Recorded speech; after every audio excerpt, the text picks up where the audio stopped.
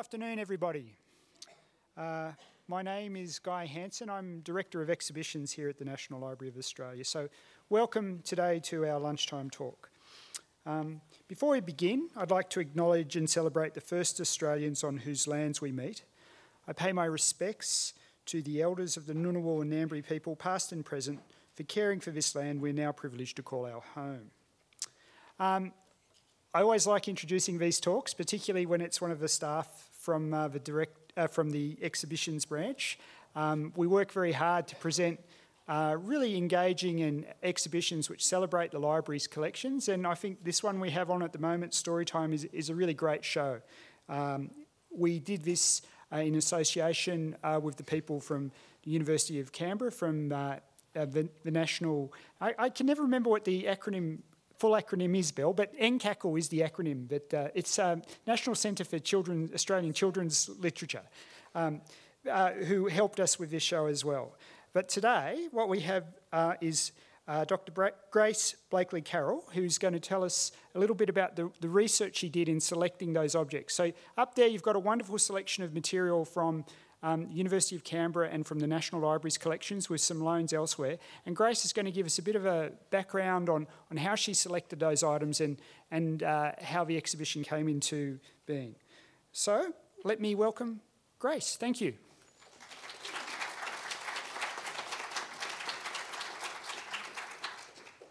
Hello, thank you for spending your lunchtime here at the National Library.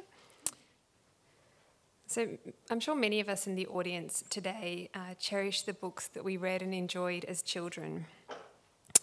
I lost count of the number of times people came up to me while I was working on this exhibition and asked whether their favourite book would be included. I didn't make any promises, and I'm really sorry if you're disappointed when you go in and look at the exhibition. Many proceeded to tell me about the special books they have kept in their personal collections, some handed down through the generations, no doubt dog-eared with detached spines after many, many reads, and perhaps even bearing some water damage, having survived an unfortunate encounter with bath time. Their enthusiasm is something I can relate to, and I think that this little boy could probably relate to as well. Books have always held a special place in my heart. I have strong memories of discovering many wonderful picture books in the library at my primary school, and my love for books and libraries has stayed with me into adulthood. I remember our class sitting on a large serpent-shaped beanbag. In hindsight, it was probably a rainbow serpent. And this is an image of a class reading a book with a teacher. Sadly, I don't have a photograph of my primary school library. And I remember listening as teachers introduced us to books by Emily Rodda, Jeannie Baker, and others. Little did I know that some 20 years later, I would be working here at the National Library, bit of a dream, and given the opportunity to curate an exhibition about Australian children's literature.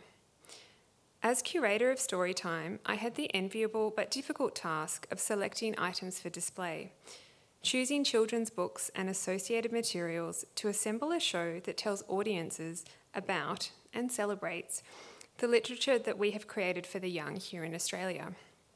And along the way, I learnt a lot about children's books. Storytime Australian Children's Literature features an extensive range of materials from the National Library's collections, and the material dates from the colonial period through to the present day. In all, there are more than 250 items in the exhibition that could easily have included double, triple, or 4 times that number if space was not an issue. Developed in association with the National Centre for Australian Children's Literature, as Guy mentioned, or NCACL, the exhibition includes almost 50 items from their very extensive collections, as well as objects from other significant collecting institutions, such as the State Library of New South Wales, the State Library of Victoria, and the National Museum of Australia. And we also have some loans from author and illustrator Sean Tan's personal collection. The items selected take audiences on a journey through our history of children's literature across time and place, real and imagined.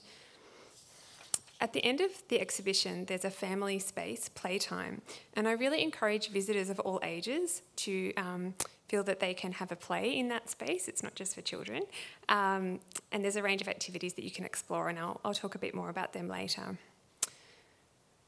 The journey presented in the exhibition is not chronological, nor does it include every book published. As I mentioned, there may be some disappointment. As the content reflects our collection's strengths and those of the NCACL, but the exhibition, I do hope, will appeal to anyone who has experienced the magic of these stories, or perhaps people who would like to. So in this talk today, I'm going to provide some background on the development of the exhibition, focusing on my curatorial process, and I'll outline some of the themes and stories that are featured. At the end, I'll share some of the things that I've gained from working on the exhibition, namely a rekindling of my love for children's literature. So why did the National Library decide to put together an exhibition about children's literature? Nostalgia aside, our exhibition program exists to enrich the knowledge, understanding and appreciation of our collections and to connect audiences with these collections and the stories that they can tell. And because of the strengths of these collections relating to Australian children's literature, the library had in our minds for some time to develop an exhibition on this theme. And then a couple of years ago, Dr. Belle Alderman, AM, who's the director of NCACL, approached the library about working together on a project, and it just seemed like the perfect idea. It was a couple of years ago as well that I joined the library, and I was lucky enough to be given this project to work on. The National Library's children's literature collections include thousands of books and other related materials. And these include the formed collections, namely those of bibliographers Marcy Muir and Kerry White. And this image, taken by me, you can see why I'm not a professional photographer, I'm a curator, is of the Marcy Muir stack. And there's a number of stacks that just contain Marcy's books and also Kerry's books as well. And then the collections go over different areas. We have translations and different editions of books. Delving into these collections for the exhibition provided an opportunity to discover children's literature treasures, finding books, ephemera, pictures, manuscripts, oral history recordings, and educational kits.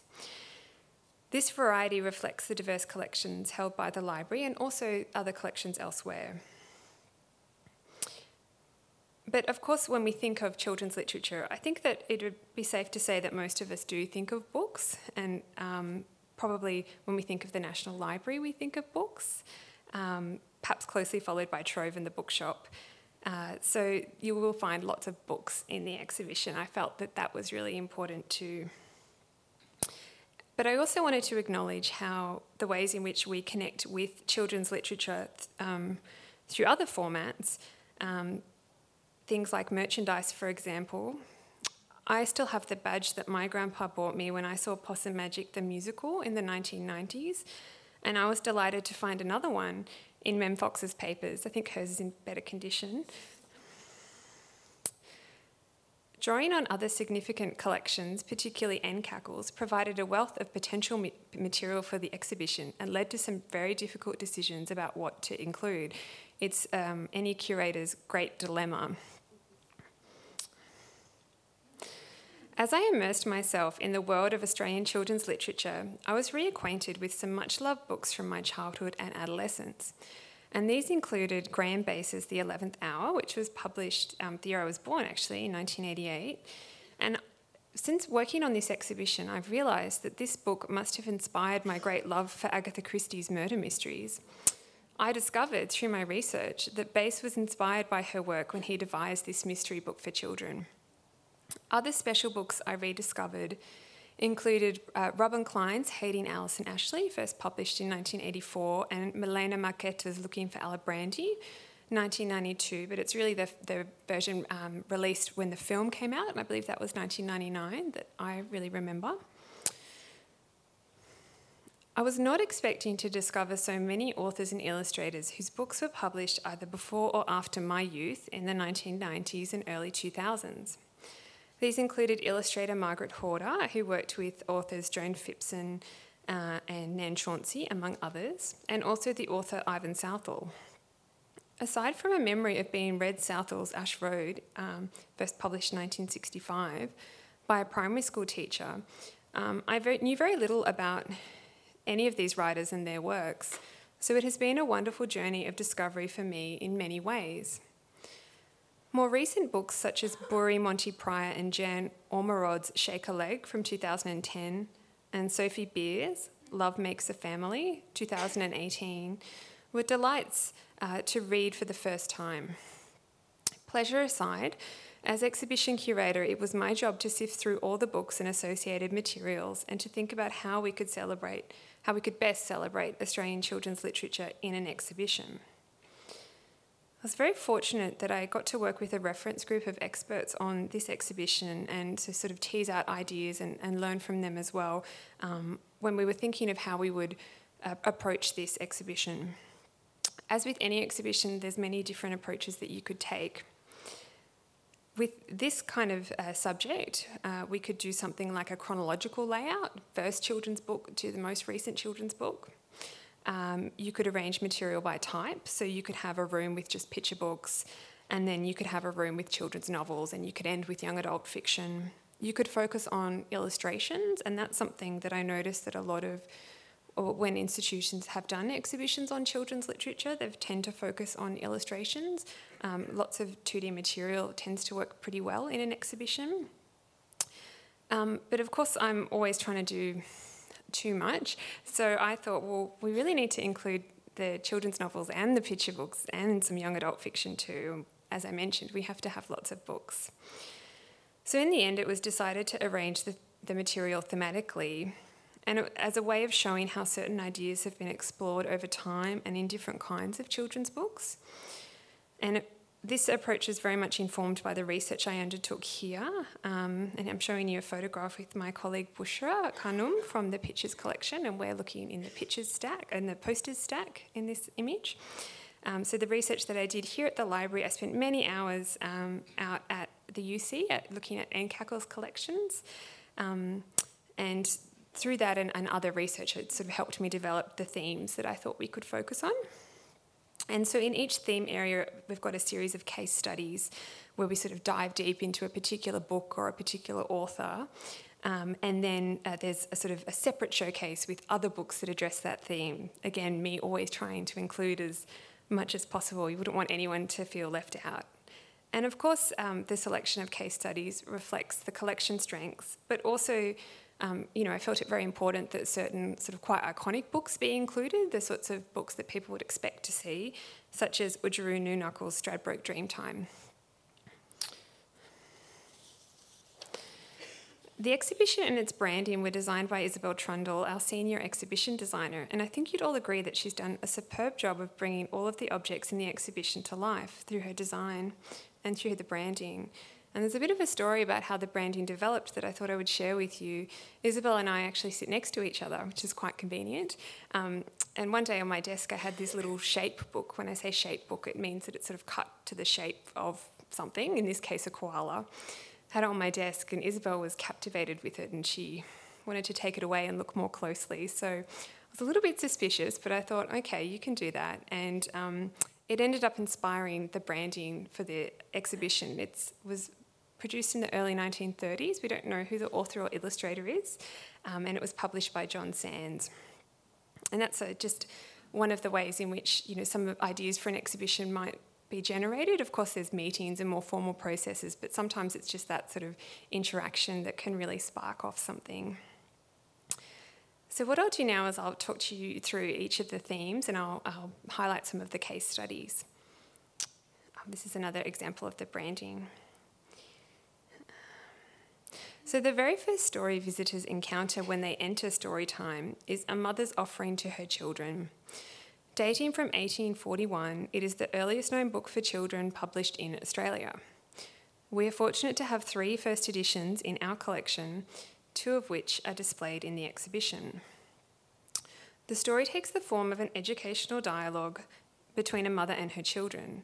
It's quite different to what you might expect from a children's book and could perhaps be a bit impenetrable, I would say, for children today, but nonetheless very significant.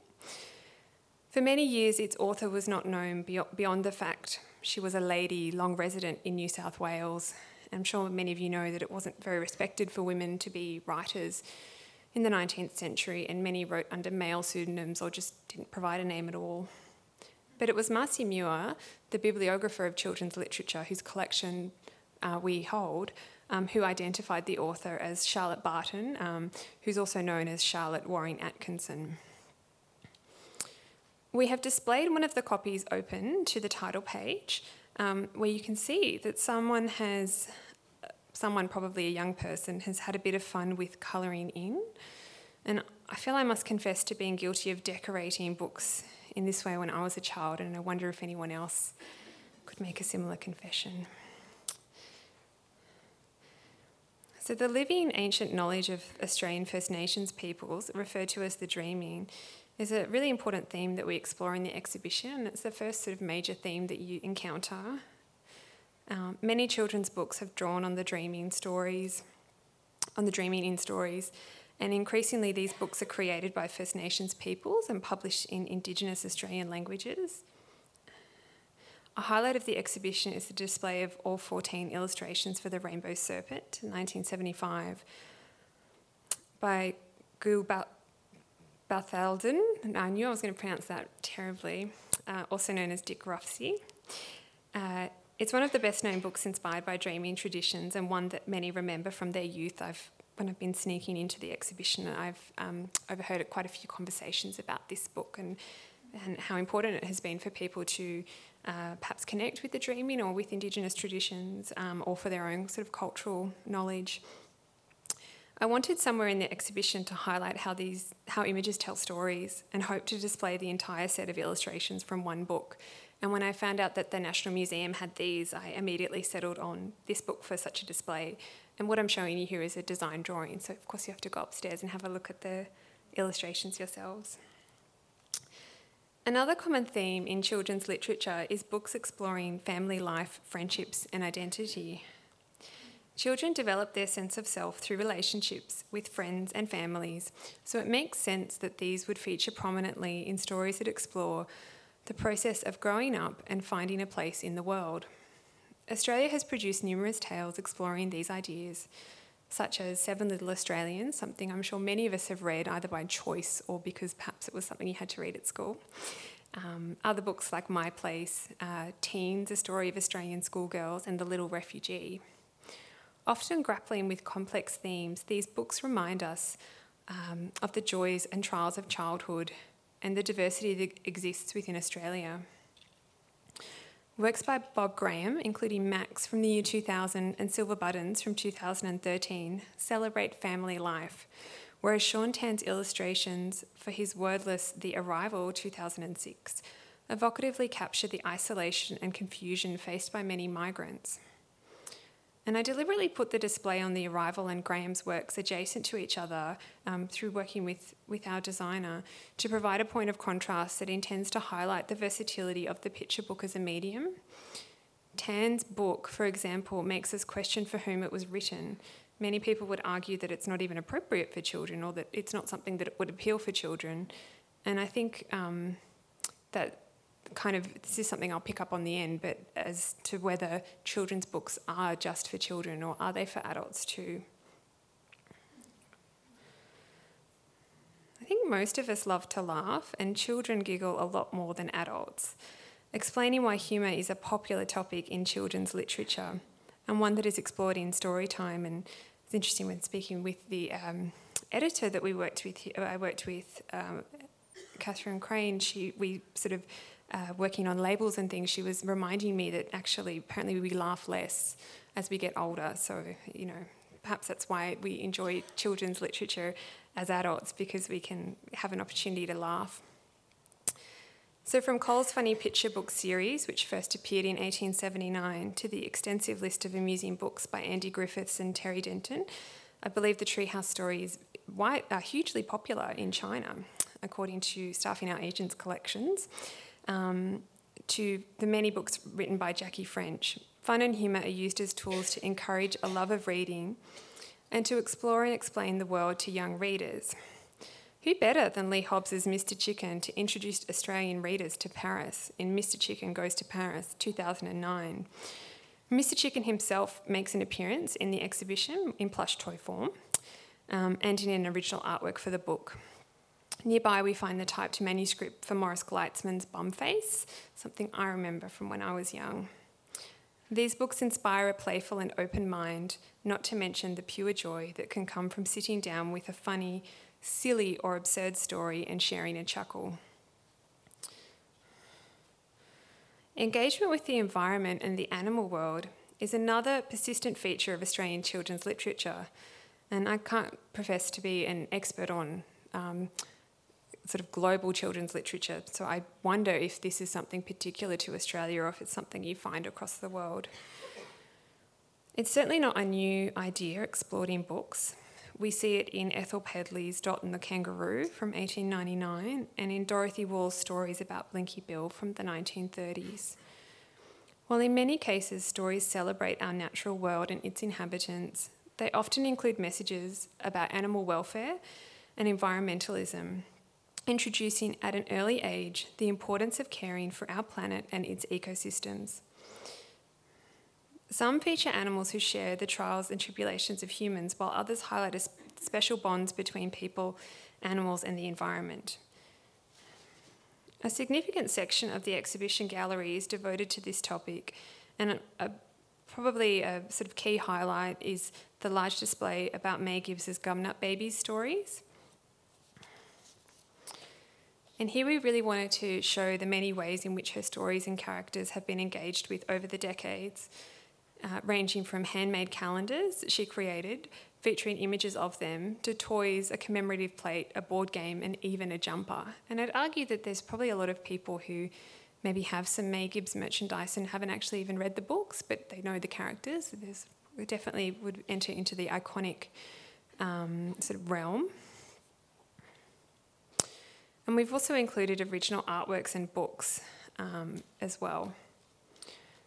Aline Mitchell's The Silver Brumby is another book that has had many lives and earned countless fans over the decades. And it's also a case study in this area. Cluey visitors will find actor Russell Crowe's image on the poster for the 1990s film adaptation in which he starred before he was a superstar. And how could I forget Jeannie Baker's mesmerising collages for The Hidden Forest? Here you can see one mesmerised family. Photographs don't really do justice to Jeannie Baker's collages, so you'll have to go have a look at them.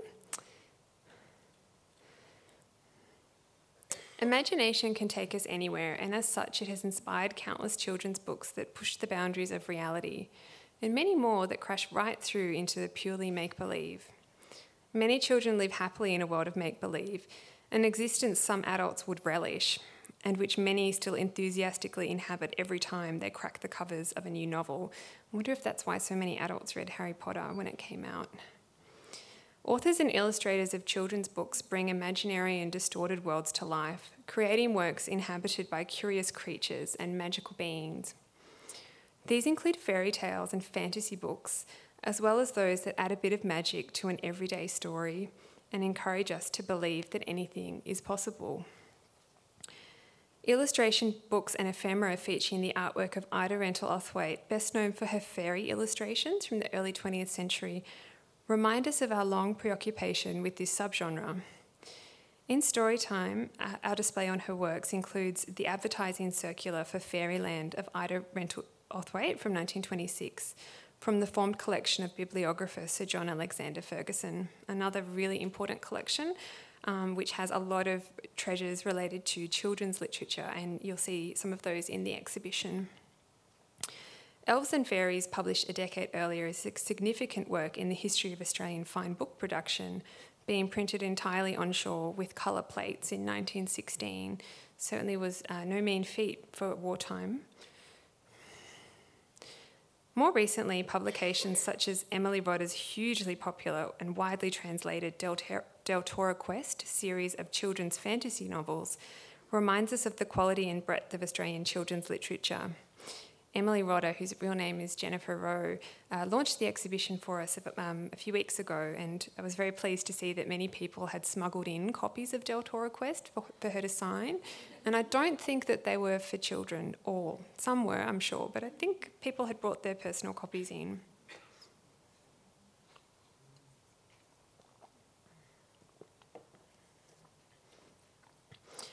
Many children crave adventure, and let's face it, most of us do, whether it's travelling long distances or simply playing outdoors. From the escapades of Banjo Paterson's overconfident cyclist in the picture book version of Mulga Bill's Bicycle from 1973, to Alison Lester's stories about journeys around Australia and to Antarctica in Are We There Yet from 2004, and Sophie Scott Goes South from 2012. We and our children have journeyed vicariously to places we might never be able to visit in real life. Speaking of Paterson, I was surprised to discover just how many different picture book versions exist of his poems, including Waltzing Matilda, Clancy of the Overflow, and The Man from Snowy River. And of course, he also wrote a children's book, The Animals Noah Forgot. I was amazed to find just how many efforts there have been to really connect these classic Australian works with younger audiences. A favourite of mine is this illustration from Robert Ingpen's papers, which is for Clancy of the Overflow, and it actually has the entire poem printed on it or written on it. Some adventure stories revolve around the silly antics of adults and magical creatures, whereas others explore children's journeys and those of real and imagined beings. Many are fun, including Norman Lindsay's The Magic Pudding from 1918, and this is the subject of a large display in the exhibition, which includes this curious painted rock that's made to look like Albert the Magic Pudding, and it's from Kerry White's collection, and a cassette audiobook, something that very young visitors might not even have seen before. I wonder if it's a bit like when I would see records as a child and I sort of couldn't figure out what they did, and maybe today kids think of that when they see cassettes or discs, I'm not sure. We've also included several dust jackets from Marcy Muir's collection, as the Pud was a favourite of hers. This is just a photograph of a shelf in the Marcy Muir stacks. She collected widely different versions and different printings of this book. I guess every collector has a favourite. Other stories in this section are perhaps scary and unnerving, such as some of Ivan Southall's disaster books, and more recently in John Marsden's Tomorrow When the War Began. And that's certainly something I remember being sort of a big deal when I was young and everyone was reading it. The final section of the exhibition looks at the creative process. Writing and illustrating a children's book involves many steps. Sometimes one person takes on both tasks, while at other times an author and an illustrator work together to bring a story to life. Countless drafts, conversations, edits and revisions take place before the final version appears in the form of a book. And usually what we see is just the final version. We don't see that process that goes on beforehand. And this fascinating creative process occurs for every story. And I thought that by looking at some of the preliminary components alongside final illustrations and published books would really help to understand audiences to understand that journey a bit more. In this area, we see material including some artwork for the cover of The 11th Hour, and yes, I did manage to fit my favourite book in, and also displayed some of Sean Tan's artworks for The Lost Thing. And we wanted to really have this section right before you enter into the play space so that hopefully people would be feeling inspired and creative. And also in playtime, you're able to watch the animated version of The Lost Thing that was produced in 2010, and that actually won an Academy Award. So now for a little bit about playtime. So this is an activity area, and I was really fortunate. I worked very closely with our education colleagues on this space, and also with our designer, Isabel. And we wanted to develop a space where people could read books, watch videos, stories from the Storybox library.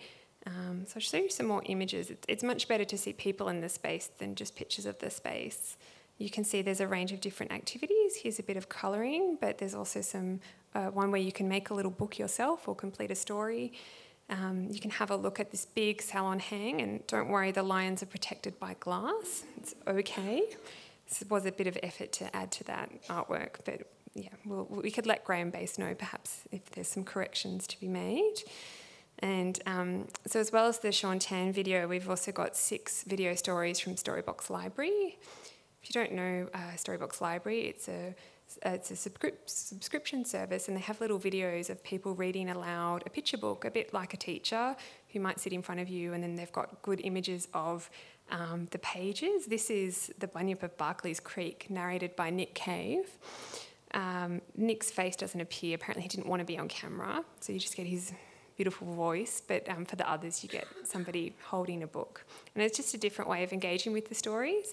And then we also have a book nook, and we've got all of the books featured in the video package, so you could read along or perhaps take in a bedtime story.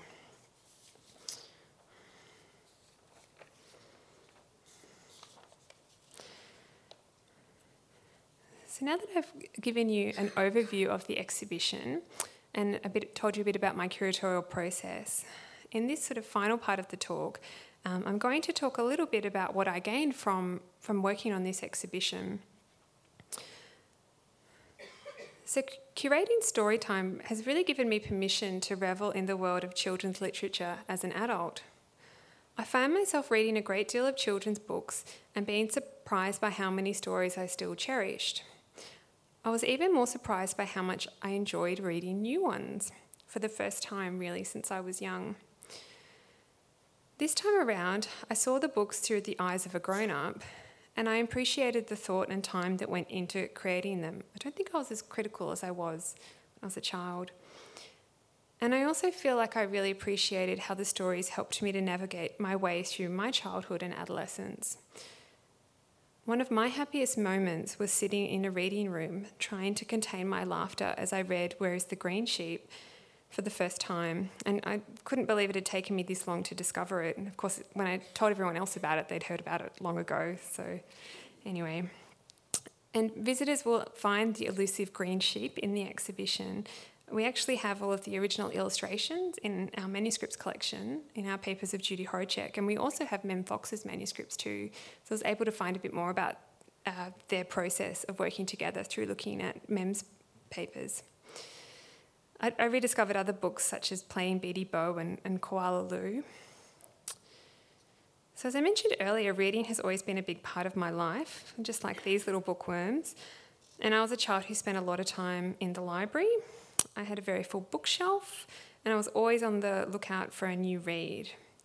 Books brought me a lot of pleasure, and they taught me about people and the world. They were also a source of comfort during difficult times. Although reading remains a great pleasure of mine, my reading list has moved towards adult fiction and non-fiction.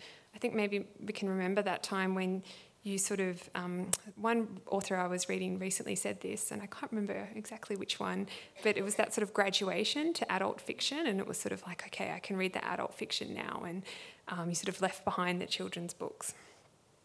So as I passed through my adolescence and 20s, I put down things like Seven Little Australians, and I picked up more mature Australian books like Cloud Street. Many adults share the same pleasure I found in children's books. I like to think that this nurse is relaxing after a long day by reading something that perhaps she loved as a child. Jane Sullivan has written about her own experiences of revisiting much-loved children's stories in her recent book called Storytime: Growing Up with Books. And at the end of the book, she writes, "Finding out about the authors of my favourite stories has given me a keener and sometimes more painful sense of appreciation for what they achieved. I think they worked their wonders not because they knew children well, but because in some sense they were still children." So here she's really talking about how, as an adult, when she approached these books, she wasn't just reading the stories, she was also trying to figure out who the people were that wrote them and why they might have written them. And I think that's that sort of different perspective that you bring when you're an adult reading children's literature. And she adds, "Reading these titles again has given me a keener and more painful sense of my own child inside." And that's the special thing, that she's gotten from her journey of revisiting, or gained from her journey of revisiting these books. Others have written about why they love children's literature. Bruce Handy's 2017 book, Wild Things: The Joy of Reading Children's Literature as an Adult, recounts his journey of rediscovery, and for him it happened when he became a parent, and I think that's an experience that a lot of people face. I don't think a lot of parents are necessarily just reading the Bible to their children. I think that there's more options available now, but I loved this image, had to include it. Handy writes glowingly of the genre, and he says, like any worthwhile art, great children's books are capable of speaking in many different ways to many different readers, including readers of different ages. His book provides a defence of children's literature against critics who see it as inferior to adult books or simply overlook it.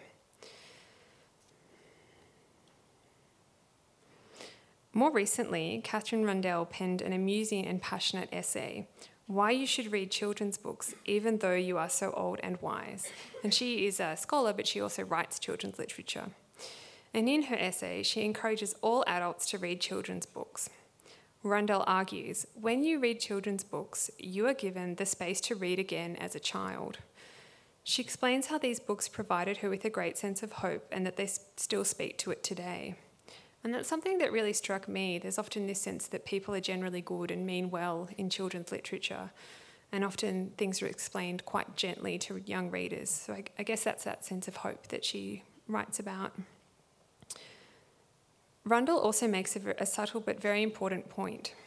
Adults do not necessarily need to be reading storybooks to little ones, nor do they have to have children in their lives to benefit from these stories, and that's because they really belong to everyone. So perhaps this young writer is also reading a children's book. Maybe she's taking in Seven Little Australians, I'm not sure. So just to conclude now, Storytime features some of our best known books, as well as those that might not be familiar to all visitors, but are nonetheless important parts of Australia's literary history. It provides an opportunity to highlight the library's collections of Australian children's literature, those of Anne Cackles and other important collections, and to bring these different collections together. Curating Storytime was a surprising journey for me. It involved becoming, or sort of meeting again, if you like, many much-loved characters from books that I read as a child, and also forming relationships with new ones. Along the way, I rediscovered my love for children's literature and have added many titles to my never-ending list of books I want to read. I have a very full bedside table. Perhaps you too will find your favourite Australian children's book in the exhibition, and maybe you'll relive some memories of it. I've certainly heard a fair bit of that when I've been in the exhibition galleries. Or if not, perhaps you didn't grow up in Australia and a lot of these books are brand new for you. Maybe, like me, you'll rediscover a new book, or perhaps if you come maybe with somebody older than you or younger than you, you might hear about the books that they enjoy reading. And maybe you'll even be inspired after seeing the exhibition to crack open a children's book, be it to read to a young person or simply to yourself. Thank you.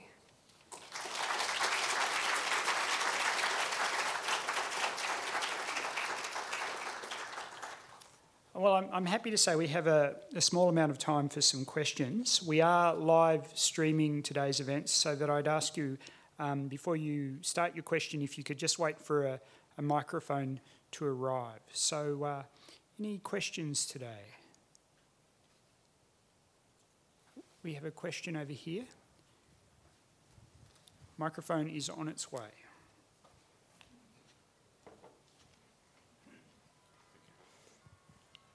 Fascinating. When you were doing your research, did you come to a view about the way in which children's literature goes and addresses uncomfortable topics, racism, refugees, gender identity and that sort of thing? Yeah, definitely. I really feel that the literature reflects changing attitudes. So when you look at literature from certain periods, it's sort of, you can see the view of that time reflected in the literature. And I think that there's been a much greater celebration of difference in more contemporary children's books. I think you see that in something like Love Makes a Family and other books that are more recent.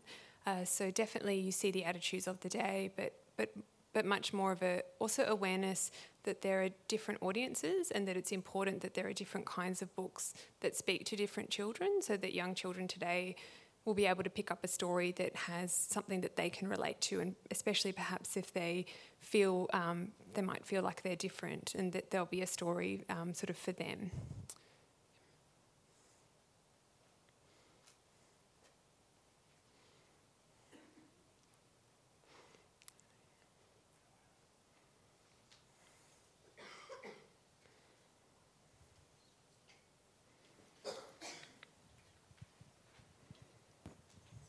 Grace, thanks for that wonderful talk. It's just lovely to hear about all the background. I'm just wondering, too, what was your feelings when you looked at the way different authors worked? I mean, is there a big difference? Somebody like Alison Lester, does she like to work with paper, or does she prefer a computer? How did that sort of pan out when you were looking into those sorts of ways of working for children's authors? I think I guess, like any sort of creative process, it's different for everyone. I did find, so it's at Encackle, they've got quite a lot of Alison Lester material there, and there's some illustrations. I have one that I've included in the exhibition from Sophie Scott Goes South, her book about a young girl going with her dad to Antarctica. And you can see she's used the whole sheet of paper. And then when you compare that to the book, obviously each little picture has been scanned, but they're not even sort of all facing the right way. And I just get the sense from her that she was just somebody who had lots of ideas and was always writing on things, and it wasn't necessarily that it had to sort of look sort of polished. It was more about getting each little image right. And I did also find some typed notes, sort of more typed manuscripts, where she then annotated them as well. I think increasingly people do seem to work on computer. That seems to be the main sort of process, but a lot of people still, I think, have a lot of notebooks. Something I found really interesting is the exchange between author and illustrator. And as I mentioned in Mem Fox's papers, there's a lot of emails they've printed. So Mem's printed a lot of emails between Judy, which is sort of emailing Judy Horacek, and I guess that's perhaps like another main way that people communicate. And I don't think they were living in the same city when they worked on that book. And the emails are just hilarious. So if you're interested in The Green Sheep, I really encourage reading the emails. Sort of a bit hard to include them in the exhibition because you would have needed a lot. But they're basically obsessed with The Green Sheep, and they're sort of cracking all these jokes with each other. And it's, that kind of exchange. And I guess, of course, another approach would be that some people, I believe, Terry Denton and Andy Griffiths, they're more sort of friends, and they would kind of be in the same place and like meet up and share ideas that way. So so many different approaches you could take, and you can spend so many hours just getting lost in someone's manuscripts collection. Definitely. Thank you.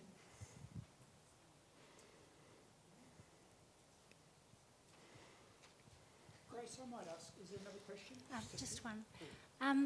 Thank you very much, Grace. It was marvellous going back through I was born in 1960, so it was lovely to revisit a lot of that stuff. The Indigenous oral tradition of storytelling, you didn't touch on anything like that? We limited ourselves to published children's books. One of the reason why I wanted to start with the section looking at the dreaming, which we called Living Knowledge, because it's obviously the dreaming stories are alive. They're not, it's sometimes people think of it as something from the past, but just to be sort of aware that it's something that's living, and it's very important for a lot of people. But we limited ourselves to printed books. So we do have some earlier material that I didn't talk about in this lecture, but you'll see it upstairs. And very much it seemed from my research that there wasn't a lot of involvement or agency from Indigenous people in the telling of those stories for children, and that it seems to be more from the 1960s onwards. People like Oodgeroo New Knuckles, very important, and the Dick Ruffsey books, they're in English, but they're just very important sort of step towards what we have today, where it's really Indigenous Australians telling their stories, and as I mentioned, increasingly published in language, which is wonderful because it's such an important way of keeping the story and the culture alive, but the language too.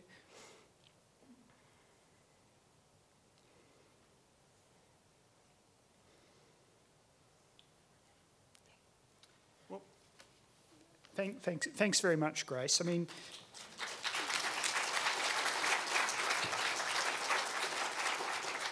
I have to say the exhibition has inspired me to dig out some old books and read them to my children and assure them that these are classics and they need to know about them. I'll wait till I finish and see whether they think they agree with me. But no, I've been revisiting Ivan Southall. Very good. Couple of plugs. We mentioned we've done this exhibition in association with NCACL. So if you're interested, there's some brochures up the top here about talks which are coming up on the topic of children's literature. So Sarah Jane, I don't know how to pronounce her second name, I'm sorry, Belle. Lee Hobbs and Bob Graham are all talking in the coming weeks. So you can pick up a brochure as you leave. If you're interested, of course, I encourage you to go to the exhibition, which is on the ground floor. And there's also some very interesting oral history excerpts which you can listen to in the foyer just off the exhibition space, where you can hear some of the authors talk about their creative process. And I've been told by the shop that you have a limited opportunity of 1 hour to go and purchase this book for a 10% discount.